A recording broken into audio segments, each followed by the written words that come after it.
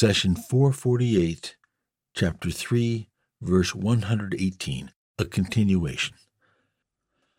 يا أيها الذين آمنوا لا تتخذوا بطانة من دونكم لا يألونكم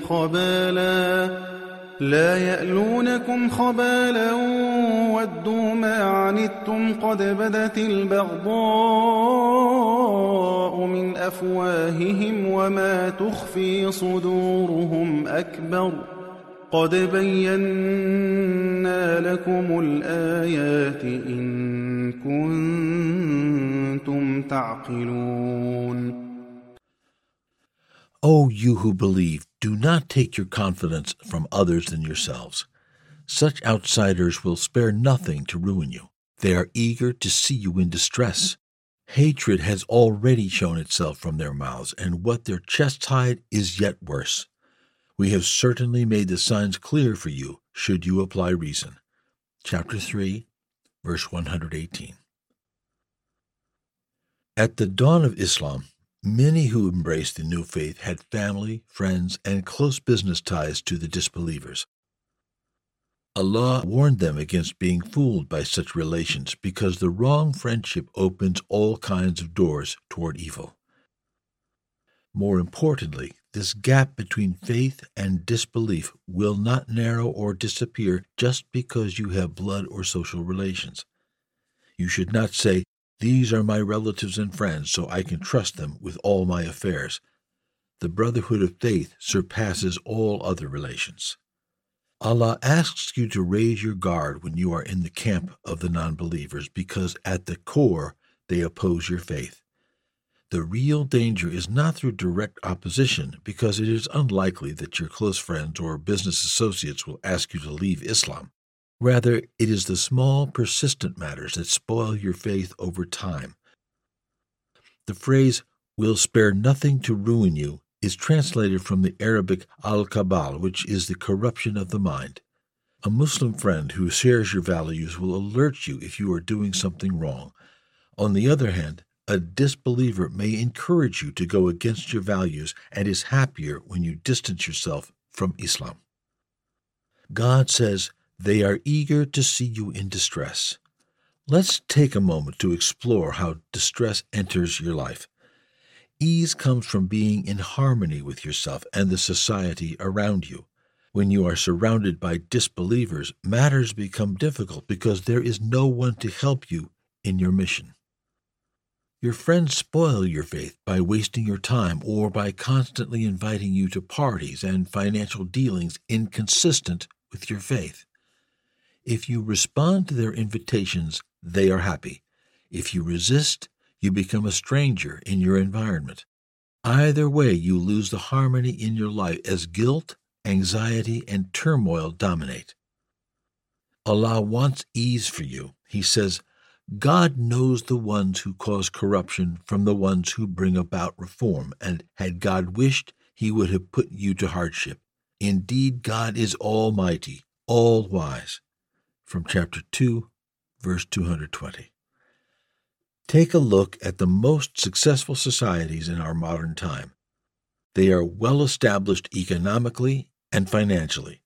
The poor and elderly are secured by social safety nets and top-notch health care, and most people enjoy high incomes. Surprisingly, they live in psychological fatigue and have high suicide rates, sexual deviancy, and rampant divorce. The natural question to ask is why? We answer that our psychological faculties become at odds without a connection to the Lord. There is no harmony within the self, nature, or society. This leaves a void that people try to fill with material possessions or substance abuse. Let me give you an example of how God's teachings bring harmony into your life. A man who is sitting with his wife enjoys looking at her. He is comfortable and satisfied because his physical, psychological, and mental faculties are in harmony. Contrast that with a man at a dinner gathering who wants to look at his friend's wife. First, he looks around to check whether anyone is paying attention to him, glances at the woman, and rechecks if anyone caught him. If a friend notices, he has to play it cool and pretend to look elsewhere. This man is at odds with himself, the society around him, and his Lord. Is this any way to live? Thus, Allah warns you, beware of getting too close to the disbelievers, because they will always add hardship and psychological and social stress to your life. They take advantage of kinship and friendship ties to pressure you in ways that contradict your faith.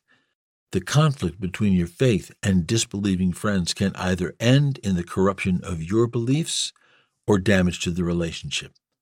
Which way do you think the disbelievers want you to go? God says, "O you who believe, do not take your confidence from others than yourselves. Such outsiders will spare nothing to ruin you. They are eager to see you in distress. Hatred has already shown itself from their mouths, and what their chests hide is yet worse. We have certainly made the signs clear for you, should you apply reason." Chapter 3, verse 118. Here we ask, if hatred and ridicule are evident from what they say about Islam, how can we take such people as friends? Here is another point to consider. When you surround yourself with a group of disbelieving friends, they may include some hypocrites whose tongue says the opposite of what is hidden. God says, "When it is said to them, 'Believe as others believe,' they say, 'Should we believe as the fools do?' But they are the fools, though they do not know it. When they meet the believers, they say, 'We believe,' but when they are alone with their devils, they say, 'We're really with you. We were only mocking.'"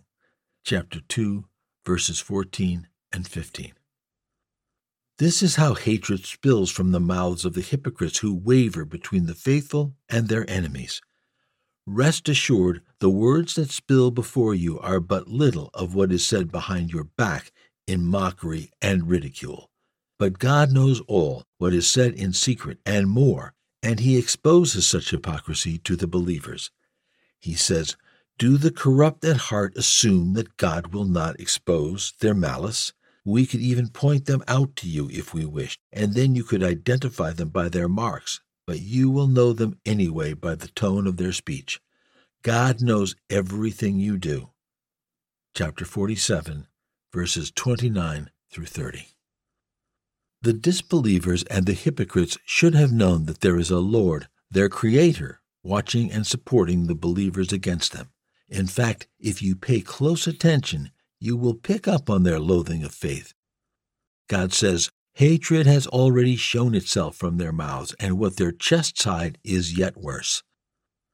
The revelation of this verse was an opportunity for them to defend themselves and say, "Our hearts are free of hate." But they did not. Thus, you, as a believer, no longer have an excuse. Allah gave you all the information you need to guard your faith. He made it clear that the enemies of Islam would spare no effort to detach the believers from this religion. He says, "We have certainly made the signs clear for you, should you apply reason."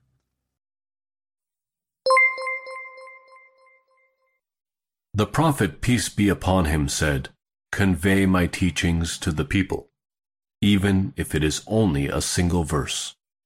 Please take a moment to subscribe and to share with your family and friends. Visit us at www.qurangarden.com.